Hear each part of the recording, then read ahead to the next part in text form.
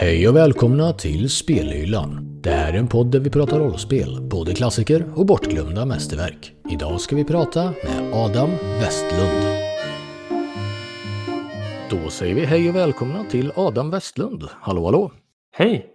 Du är känd från Tolkien-podden, men också känd från tv. Du vann Fantasterna när det var tema Sagan om ringen för, är det 3 år sedan nu? Nej, det är ganska mycket mer. Det spelades in 2012 och sändes 2013, så tiden går fort. Vad har du tagit med dig för spel från din spelhylla? Föga förvånande eftersom det är det här Tolkien-fokuset, så har jag tagit med mig The One Ring, skrivet från början av Francesco Nepitello. Vad är det som gör The One Ring så speciellt? Jo, jag tycker att det är det spel som har lyckats fånga Midgård bäst av de som har getts ut. Och vi kanske kommer att diskutera senare vilka andra spel som har skildrat Midgård. Men här så kan man säga att jag tycker att de har hittat många mekaniker som speglar världen. För jag tänker att rollspel med teman har ju ofta det syftet att hitta ett sätt som spelet avspeglar den speciella världen ska skildra. Och där tycker jag att de har lyckats väldigt bra på ganska många områden. Hur karaktärerna är uppbyggda, vilka saker som man lägger fokus på i berättandet, hur strid fungerar, så kallade hope points och shadow points och sådär. Så det finns många olika aspekter som jag tycker är kopplade till hur Tolkien skriver och hur Midgård är uppbyggt. Hur är det tänkt att det ska spelas? Är det ett stort Rädda världen-äventyr i samma stuk som Sagan om ringen-trilogin? Eller är det mer det mystiska från Silmarillion? Hur fungerar själva äventyrandet? Inte riktigt någon av dem skulle jag säga. Det utspelar sig under tredje åldern. Grundboken av första editionen startar år 2946 i tredje åldern. Och det är alltså 5 år efter Femhäraslaget i slutet av The Hobbit. Så det är ganska långt innan The Lord of the Rings. Grundboxen som de släppte från början fokuserar på östra Midgård, Rovanion och Mörkveden och sådär. Och det är medvetet gjort så för att man ska... man är ju ett äventyrarsällskap och så vidare, men man utforskar utkanterna av Tolkiens skrivande där det inte finns så oerhört mycket kanon att krocka med. Det tror jag är en viktig grej. Så att man möter ju saker man känner igen från böckerna även om man inte är så ultranördig. Men de tar sällan så att säga center stage. Snuddar förbi i utkanten och sen så får man mer frihet på det sättet. Det är sånt som inte är beskrivet i samma detalj av Tolkien själv. Du nämnde tidigare mekaniker där som du tyckte var bra. Hope points och shadow points. Vad innebär de? Hope points och shadow points. Det jag tycker är bra med det från början, det är alltså att jag tycker att Tolkiens skrivande är genomsyrat av en mytisk och teologisk underton där gott mot ont går in i allt. Det är inte samma sak som en cynisk Game of Thrones-värld eller en realistisk historisk setting, utan den här mytiska nivån går in i allting. Hope points är en sorts poäng som påminner om sånt som finns i ganska många andra rollspel som ibland heter fate points, som man använder generellt för att få lägga till en bonus till ett slag som man inte har lyckats med, kan man säga. Deras motsats är shadow points. Så shadow points är en sorts poäng man ådrar sig när man till exempel begår onda handlingar eller omoraliska på olika sätt, eller när man färdas genom platser som är besmittade av mörkret. Och balansen mellan hope points och shadow points avgör karaktärens fortsatta utveckling. Och det är så, om man begår för många dåliga handlingar eller spenderar för mycket tid i mörkret, då går man nedför mot mörkret. Och det extremfallet är väl, alltså man kan jämföra med i Lord of the Rings, är väl Gollum, men även Boromir och sådär. För att det här är knutet till ett system av callings som är en sorts grundläggande personlighetstyper som spelet jobbar med. Och då finns det 5 stycken. Wanderer, Warden, Treasure Hunter, Scholar och Slayer, som är baserat på arketyper av olika tolkienska karaktärer. Det är någonting som jag tycker är bra här, för att de har ingenting att göra med hur du strider eller vilka förmågor du automatiskt får med dig, utan det här är mer av en drive. Alltså vad är det som ger din rollperson önskan att ge sig ut i världen och gå på uppdrag? Det som är intressant är att var och en av de här har en så kallad shadow weakness. Och det är alltså en svaghet som är kopplad till den här personligheten. Till exempel den som är warden, den som ska vara beskyddande, den har risken att gå ner sig i det här med att börja förakta de svaga som man ska beskydda, eftersom man själv, det är lite som Boromir säger, att liksom Gondor står som en sköld mot Mordor för alla de här liksom länderna bortom oss som inte förstår vad vi liksom lider för dem. De här shadow pointsen, när man drar på sig många av dem, så liksom förflyttas man ned för sin callings skuggsida, och då får man inkorporera fler och fler negativa personlighetsdrag som man skriver upp på rollformuläret, kopplade till just den här stigen man nu har råkat börja vandra ned för, kan man säga. Och det där tycker jag är någonting som är en väldigt viktig del av den inre världen hos Tolkien. Den här liksom kampen mellan gott och ont, hur olika personer står upp mot det. Hur synkar då de nya karaktärsdragen mot systemet sen? Kan SL tvinga fram dem på något sätt, eller är det helt upp till spelaren? Det är mestadels upp till spelaren, men det finns vissa aspekter när man har uppfyllt vissa kriterier och är ett tillstånd som man kallar för miserable, och det är liksom när man har dragit på sig för många shadow points. Och då kan spelledaren, när spelaren slår ett visst tärningsutfall, så kan spelledaren liksom framkalla det som man kallar a bout of madness, vansinnesanfall.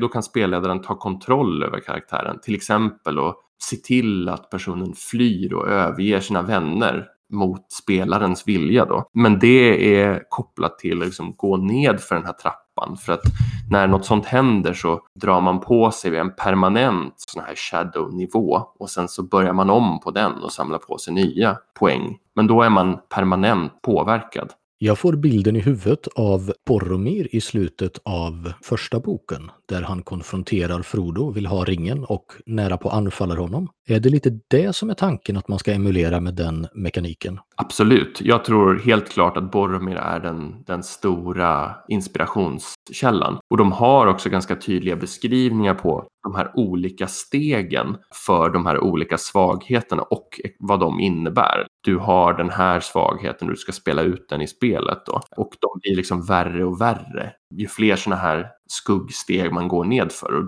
då tror jag Boromir är den stora inspirationskällan för det. Är det några andra system förutom hopp och skugga som du tycker de har fått till väldigt fint? Vissa saker, eller man kan säga så här, grundläggande delar av spelet, till exempel strid, tycker jag är precis lagom. För jag har ganska svårt för allt för crunchiga regelsystem kopplade till Midgård. För jag tycker inte att det är så striderna i Tolkiens värld fungerar. Utan det är mycket mer det ödet och speciella omständigheter och sådär. Det är inte så, vad ska man säga, statiskt som andra system kan tvinga fram det. Striden är väldigt baserad på just den här liksom fellowship-tanken. Att man väljer olika stances i strid, offensiva och defensiva positioneringar i olika stridsrundor. Och det gör att man kompletterar varandra, och när man tar en offensiv sån här hållning så har man lättare att träffa fienderna, men man har också lättare att bli träffad själv. Och jag tycker det är ett smidigt och ganska lättfungerande stridssystem där man också har liksom en viss realism.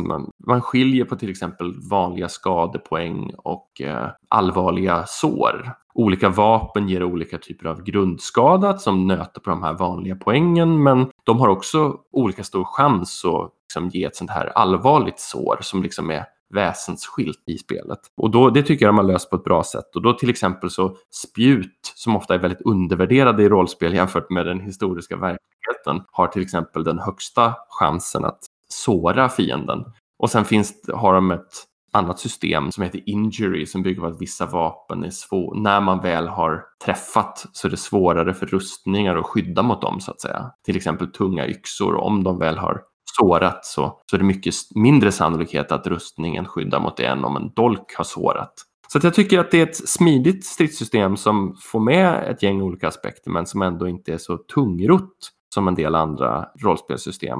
Jag tycker det låter som att man behöver anpassa sitt sätt att strida beroende på vad man möter för motstånd. Du slåss inte mot en orkhord på samma sätt som du slåss mot ett ensamt troll till exempel, eftersom olika vapen är olika bra vid olika tillfällen. Verkligen. Det är just det här samarbetet. Till exempel om man har en bågskytt som vill stå liksom bakom och skjuta, då krävs det till exempel att andra i sällskapet står och skyddar den personen för att den ska ens få stå så. Om man är allt för outnumbered så får man inte göra det. Så det finns en taktisk dimension som handlar väldigt mycket om samarbete. Men det är ändå så att, tycker jag, att berättandet ofta är i främsta rummet, medan sifferexercisen inte blir för tung, så att det inte distraherar så mycket från vad som händer. Och man uppmuntras väldigt mycket i spelet också att när man använder sig av olika förmågor eller fördelar och nackdelar, liksom, att berätta ut dem. Och det har ju blivit vanligt i de flesta rollspel, men jag tycker ändå att de har lagt ett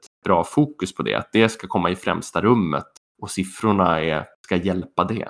Sen finns det också andra saker som jag vet brukar hyllas i det här, framförallt långsiktiga resor. Det är någonting du trivs med i systemet. Ja, det var faktiskt nästa grej som jag hade tänkt ta upp.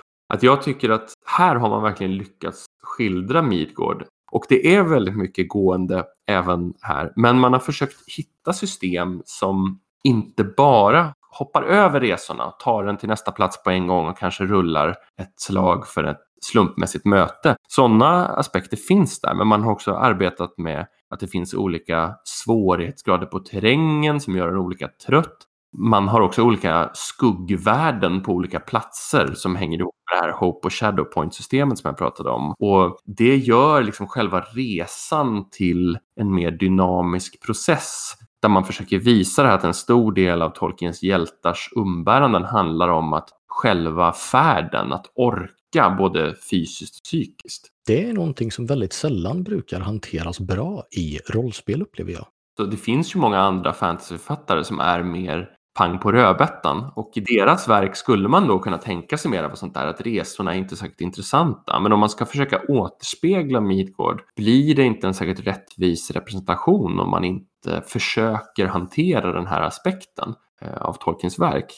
En annan sak som man försöker skildra är de här mötena, för det finns ju väldigt mycket stora möten när man liksom kommer inför Theoden eller sådär liksom, och det här samtalet blir en viktig vändpunkt i berättelsen. Jag tycker inte att encounter-systemet som de liksom har byggt, jag tycker det är bra att man försöker bygga ett system för det, för att det är en viktigt inslag, men jag tycker inte riktigt att det håller samma nivå som det övriga. Vad är det som gör att det inte synkar med Tolkien-visionen som de andra lyckas fånga?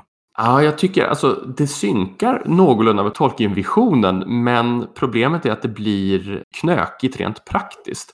Systemet bygger väldigt mycket på att man ska imponera eller få driva igenom en linje, en argumentation, och att man då slår olika testslag med sina olika färdigheter för att uppnå det här. Och mötet går liksom fram och tillbaka och det kan sluta olika bra. Men många gånger om spelarna inte går in med en väldigt tydlig linje och argumenterar mot någon som har en motsatt linje, så kan det nästan kännas som att det finns ingenting som uppmuntrar spelarna att faktiskt försöka de här slagen. För många gånger så blir det mer negativt om man misslyckas med många slag. Mötet slutar dåligt. Och om de inte är särskilt investerade i att argumentera för en särskild linje, till exempel att ni måste dra i strid, om det inte är så, och de vill se vart det här tar vägen, då vet de inte riktigt varför de ska fortsätta.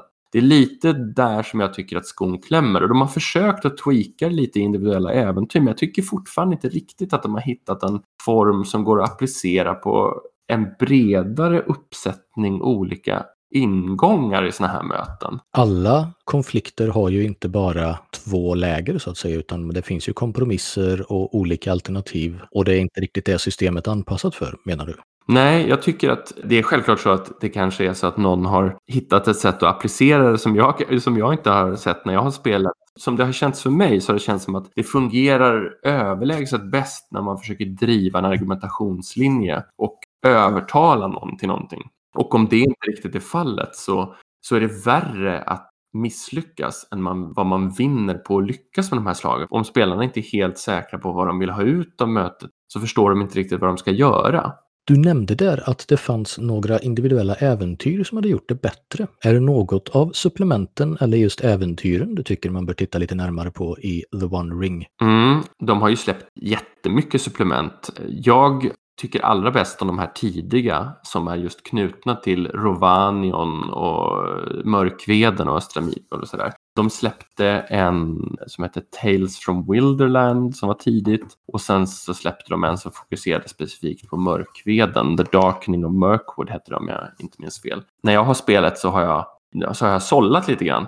Tagit de äventyr i de här äventyrssamlingarna som jag tycker fungerar bäst. Och sen har jag kanske skrivit om lite också. Men då ska man också ha i åtanke att jag är Tolkien-purist. Jag är väldigt, väldigt petig med vilka inslag jag tycker ligger i linje med hur det ska vara i mitt huvud. Men då tycker jag ändå att Francesco Nepitello har gjort ett väldigt bra jobb. Hans Midgårdsvision och min är nog 90% överensstämmande. Och sen har jag tweakat de övriga 10 efter eget huvud när jag har spelat. The Darkening of Mirkwood blev för övrigt också nominerat till en Emmy för bästa tillbehör. En Emmy är då en rollspels-Oscar kan man väl säga.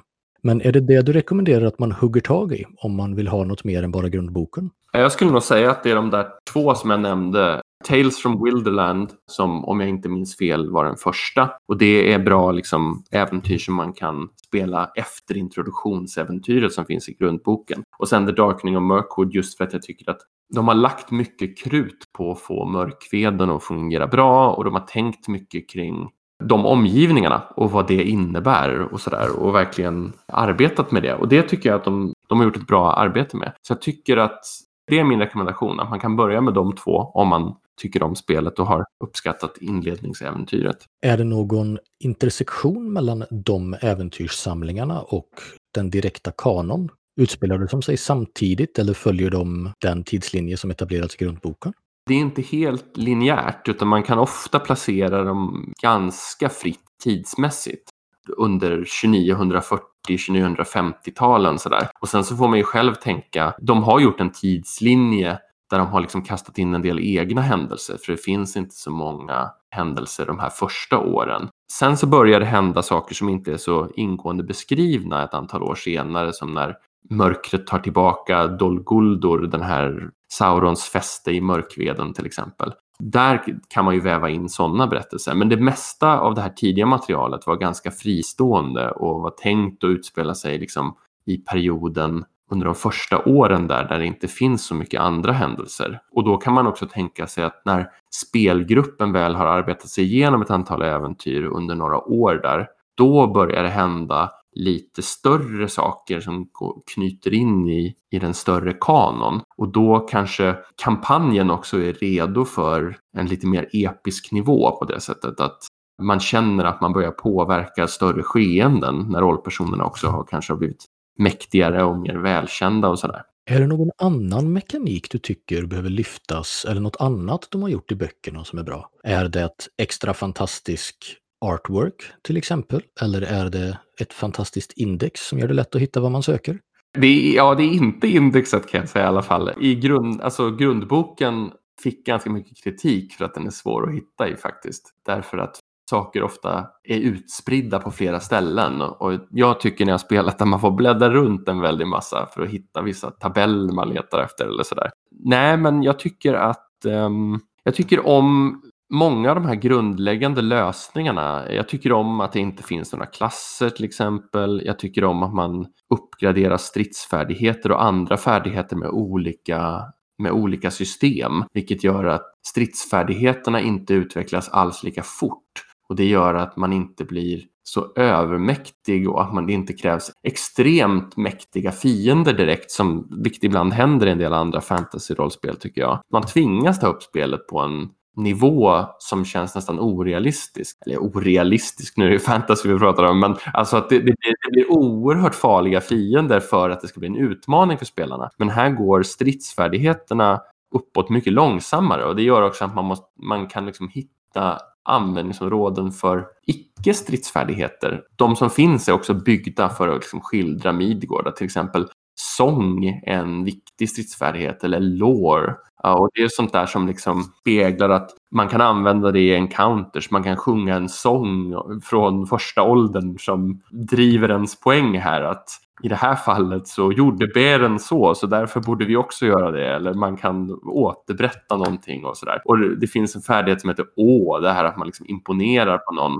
Och det är också någon, alltså jag tycker många gånger så har de liksom lyckats hitta i de här individuella beståndsdelarna saker som skapar ett spel som speglar Midgård. Apropå det här med Shadow Point som vi sa förut, så en annan viktig aspekt också det där att i och med att man bestraffas ganska hårt för att begå vissa typer av handlingar så blir spelarna puttade lite grann i en Tolkiensk riktning. För Tolkienska hjältar är ju inte samma sak som George R. R. Martins hjältar. Att mörda sina fiender och servera dem i en paj, det händer ju inte i Midgård liksom. Det här Shadow-systemet tycker jag delvis säkerställer det. Jag tänkte på det du sa med sång. Det där är ju faktiskt ett väldigt tydligt tecken på någonting från böckerna. För det räcker det ju med att du talar något av de gamla språken eller nämner några av Valars namn för att kunna driva ondskan på flykten ibland. Som när Frodo hämtar kraft från en liten dikt innan han råkar ut för honmonstret där. Och det tycker jag är någonting som är fint att de har fått med. Det tycker jag också. Och det finns en del skills som jag skulle säga är ganska ovanliga. Till exempel sång, courtesy, som handlar väldigt mycket om hur man ska bete sig. Eller att det finns en skill som heter riddle. Det är oerhört tolkenskt. Och att travel är en skill. Alltså man är bra på att utstå den påfrestning som resandet innebär. Och inte specifikt vandra eller marschera utan just specifikt resa. Det här är en skill som nästan bara kommer in i de här långa mellanresorna som vi pratar om där, från en äventyrsplats till en annan. Och där har man också olika roller i brödraskapet eller sällskapet där en person är liksom scout och en person är guide och sådär. Och så använder man olika slag för att utföra sin roll åt sällskapet i stort. Och det påverkar resans utfall också. Så att de har verkligen försökt bygga ut de här resemekanismerna. Det finns ju också några andra äldre rollspel. Själv minns jag ju Deciphers Sagan om ringen-rollspel som kom i samband med filmerna vid millennieskiftet. Och det ännu äldre MERP, Middle-earth Role-playing, som översattes till Sagan om ringen-rollspelet av äventyrsspel. Har du erfarenhet av de två också?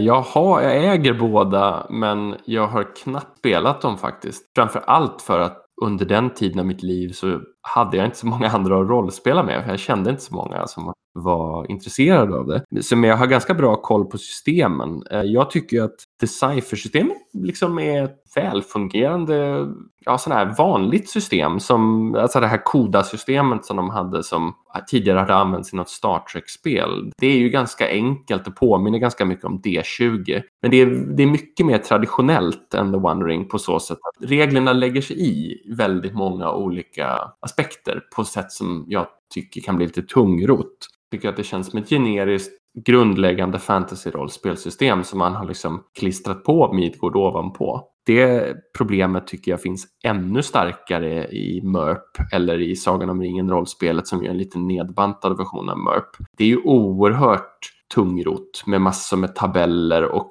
massor med saker från Rollmaster-systemet som inte alls passar Midgård. Besvärjelselistor och nästan alla kan bli magianvändare efter några liksom upplevlingar och sen så finns liksom klassystem som man har liksom bara klämt in i Sagan om ringen-rollspelet. Elrond är andebesvärjare och Frodo är spejare och så här. Det känns verkligen som att man har försökt liksom tvinga in Midgård i en mall där det inte passar. Jag har lite den bilden också, men jag minns ju historier som var helt galna från folk som har spelat det i mina gamla rollspelsföreningar. Historier om otroliga critical hits där folk förvandlas till rena splatterfester modell gamla Peter Jackson. Det känns inte riktigt som det hör Tolkien till. Det hade ju ett oerhört blodigt stridssystem som var open-ended så det man kunde i praktiken skapa hur allvarliga skador som helst. Och om man hade otur så kunde en orkpil som slog lite för bra bara döda en direkt. Bara gå in i örat och så var man död utan att man kunde göra så mycket åt det. Nej, det känns inte säkert tolkienskt. En sak du nämnde alldeles nyss insåg jag att vi inte pratade om gällande The One Ring också. Nämligen magi. Magisystemet i MERP passar inte Tolkien. Men hur funkar magi i The One Ring? Magi hos Tolkien är ju väldigt oreglerat kan man säga. Alltså magi förekommer inte så ofta. Det används som en väldigt smal grupp individer hos Tolkien från början. Och det är ganska oklart hur magi fungerar och exakt vad det är för någonting hos Tolkien. Och det har man huvudsakligen försökt att återskapa i The One Ring också. Magiska färdigheter i grundboken så finns de som en sorts tillvalsbara färdigheter för alverna. Där jag tycker att vissa fungerar bra och känns som den generella alvmagi som Tolkien skildrar. Liksom att det mycket av det alverna gör i sitt vardagsliv framstår som magiskt för de andra folken. Enstaka färdigheter är lite för, vad ska man säga, direkta. De har jag har petat lite i magisystemet där. Men magi, det finns inte ett magisystem på det sättet, utan de är liksom sorterade under färdigheter. Man kan inte heller spela magiker på det sättet eftersom så fungerar inte Midgård. Nej, det känns som att när magi dyker upp i Midgård så är den antingen väldigt lågintensiv, som när Gandalf sätter eld på kottar. Eller så handlar det om just magiska föremål som är förtrollade så länge sedan att man vet inte riktigt vem som gjorde det eller hur det gick till. Som att Sting lyser när Orcher är i närheten. Det tycker jag är ett väldigt trevligt magisystem, så att säga. Det har man tagit fasta på här. Jag tycker om att de har gjort till exempel en bra lösning för hur magiska eller kanske lite halvmagiska föremål fungerar. För att mycket hos Tolkien är ju inte uppenbart om det är magiskt. Det står inte att det här kan du kasta eldklot. Utan det står bara att det här var det fanns en besynnerlig kraft eller sådär. Vissa av de saker som man kan få uppgraderingar för erfarenhetspoäng och sådär, det är att då väljer man mellan valor och wisdom. Om man väljer wisdom så kan man få såna här virtues, alltså nya typer av färdigheter som ibland är knutna till ens folkslag som rollpersonen tillhör. Om man väljer valor så kan man få belöningar och då det är till exempel uppgraderingen av vapnen, och då har de valt att göra det genom att använda Tolkienska beskrivande ord när han försöker göra ett svärd till exempel speciellt. Så det finns såna ord som a grievous sword eller a keen sword eller sådär. Och då innebär de olika uppgraderingar och då kan man lägga till det framför sitt vapen, det här beskrivande adjektivet. Och då har de försökt att ta fasta på det där med mytiska vapen eller andra artefakter hos Tolkien som man inte är riktigt säker på vad det magiska består i. Och det tycker jag om. Det låter ju som de även där har tänkt igenom hur man ska få fram känslan. Det tycker jag också. Och jag tycker ju att det är huvudanledningen till varför jag uppskattar The One Ring så mycket. Det är ett bra och smidigt, genomgripande regelsystem. Men framför allt så tycker jag om det för Midgårds rollspelande för att jag tycker att hela designprocessen känns genomsyrad av hur ska vi skildra just det här verket. Det är inte så att vi bygger ett system och sen tänker vi på vilka verk kan man skildra genom det, utan det här systemet är Midgård i sina grundvalar.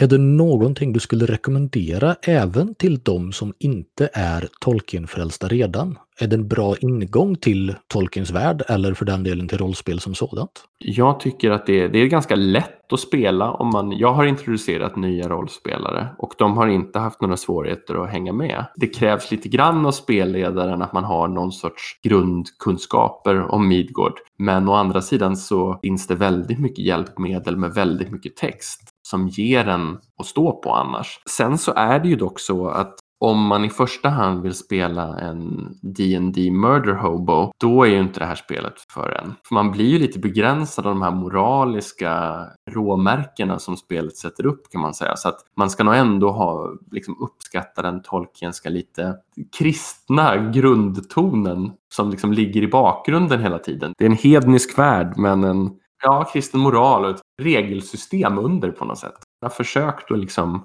skildra det lite grann. Och om man har svårt för det vill säga att man vill ha total handlingsfrihet och man vill spela ut andra typer av händelser och vara andra typer av personer, då ska man nog inte spela det här spelet, för då kommer man att bryta mot den stämning spelet önskar framkalla. Jag kan tänka mig en liten parallell här. Reglerna i The One Ring är ju specifikt gjorda för att emulera berättelser i stil med vad Tolkien skrev. Medan jag upplever att de berättelser man får fram av att spela Dungeons and Dragons och mer klassiska rollspel av det här stuket mer emulerar historier man hittar i datorspel som Diablo eller liknande. Där målet ofta är att rollpersonerna ska bli bättre för att de ska bli bättre. Jag håller helt med dig om det, och det är en av de saker som gör att jag kanske inte dras så mycket till exempel Dungeons and Dragons eller den typen av ofta amerikanska rollspel. Jag uppskattar att spela datorspel, men jag vill ha ut någonting annat av rollspel. Där om man tänker på den här uppdelningen som man brukar prata om med gamist, simulationist och narrativist, då tenderar jag att gå mer mot drama och simulation och mindre mot gamist-biten när jag spelleder eller spelar. Att jag uppskattar det för att jag tycker att det fyller en nisch i mitt spelliv, så att säga. Jag spelar brädspel om jag vill spela gamist. Är det någonting annat om The One Ring du känner att du vill ha sagt som du inte har fått med än? Kanske att man kan säga någonting om tärningarna som jag tycker är ganska trevliga också. Den grundläggande tärningen är det som de kallar för The Feat Die. Den är 12-sidig, är numrerad 1-10 och sen så finns det då 2 extra sidor. En med Saurons öga på och en med en Gandalf-runa på. Gandalf-runan står för att automatiskt lyckad handling på det här sättet med att mirakel ska alltid finnas som en möjlighet. Hoppet ska finnas där hos Tolkien. Medan Sauron-ögat bland annat kan stå för ett nollutfall. Men i andra situationer också under vissa omständigheter framkalla ett negativt möte under resande eller framkalla ett sånt här vansinnespåslag om spelaren redan befinner sig i den situationen. Så det tycker jag är ganska snyggt och enkelt löst. Och sen så utöver den så slår man då ett antal vanliga D6or eller nästan vanliga D6or som kompletterar den, och det är hur många sådana man slår beror på hur många nivåer man har i en färdighet som det brukar vara. Men då finns det till exempel en liten twist här att vissa av siffrorna på tärningarna är helt ifyllda medan andra inte är det, och då är det så att om man till exempel är wary på grund av resandet så försvinner alla tärningsslag som är så låga så att de inte har ifyllda nummer. Så det betyder att man påverkar verkligen att man är trött av det här resandet, att man blir otroligt mycket mindre kapabel i de här själva action-situationerna. Och det tycker jag också det gör att resan verkligen griper in i de mest viktiga skeendena också. Det är sällan utmattning har en sån direkt påverkan på ens tärningsslag, upplever jag. Och om man är då trött, det är svårt att lyckas i en svår strid om flera av rollpersonerna är trötta. Så därför så är det ett problem att utmatta sig för mycket eller liksom färdas långa sträckor genom tunga områden. Det här är ett ämne jag själv skulle kunna prata väldigt mycket längre om, men jag tror att vi får ta och sätta streck där. Är det något annat du känner för att tipsa om? Någon Kickstarter som är på gång eller något annat spel du har mycket roligt med som inte är just något av Sagan om ringen-spelen? Alltså när det gäller sånt som är på gång så kommer det ju en andra edition av The One Ring som Fria Ligan ger ut som ska bli spännande att se vad de gör med spelet. När det gäller annat så skulle jag säga att jag just nu och ofta är inne på mycket Lovecraftiana. Svenska Cthulhu tycker jag väldigt mycket om till exempel. Det av Mikael Bergström som bara heter just Cthulhu. Precis. Det gillar jag väldigt mycket och jag håller just nu på och skriver ett långt äventyr anpassat till det. Eller det är färdigt mer eller mindre. Jag håller på att redigera som jag har spelat under året över Discord så här. Men annars så, det finns ju många spel i den genren som förutom klassiska Call of Cthulhu som jag tycker gör olika aspekter av Lovecraft bra. Cthulhu Dark av Graham Walmsley, Trail of Cthulhu som jag tycker lägger mer fokus på ledtrådshittandet, precis som Cthulhu verkligen gör också, som är en sån central del av sån här undersökande skräck. Och mindre fokus på att skjuta monster med hagelgevär, vilket jag tycker är en ganska liten del av vad Lovecraftiana ska vara. Det var flera väldigt bra tips i en helt annan litterär genre än den Tolkieneska. Verkligen, men det är fortfarande så att säga exempel på att man på så att säga anpassar spelbyggandet efter den genre man försöker skildra. Och det är något som funkar på mig generellt tror jag. Det är där de är lika, även om de är väldigt olika i övrigt. Och med det säger vi tack så mycket till dig, Adam Westlund, för att du tog dig hit och spelade in ett avsnitt av Spelhyllan. Tack för att jag fick vara med. Tack och hej. Hej. Det här var Spelhyllan med Adam Westlund. Sedan inspelningen har Fria Ligan lagt upp andra utgåvan av The One Ring på Kickstarter, där den ligger till den 4/3. Själv heter jag Pontus Kjellberg och musiken är gjord av Hicham Chahidi. Tack för att ni har lyssnat.